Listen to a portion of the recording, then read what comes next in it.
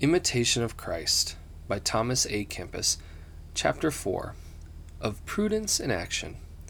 We must not trust every word of others or feeling within ourselves, but cautiously and patiently try the matter, whether it be of God. Unhappily, we are so weak that we find it easier to believe and speak evil of others rather than good. But they that are perfect do not give ready heed to every news bearer. For they know man's weakness, that it is prone to evil and unstable in words.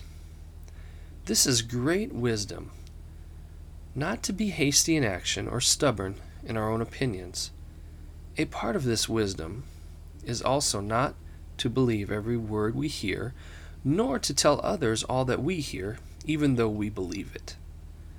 Take counsel with a man who is wise and of good conscience, and seek to be instructed by one better than thyself, rather than to follow thine own inventions. A good life maketh a man wise towards God, and giveth him experience in many things. The more humble a man is in himself, and the more obedient towards God, the wiser will he be in all things, and the more shall his soul be at peace.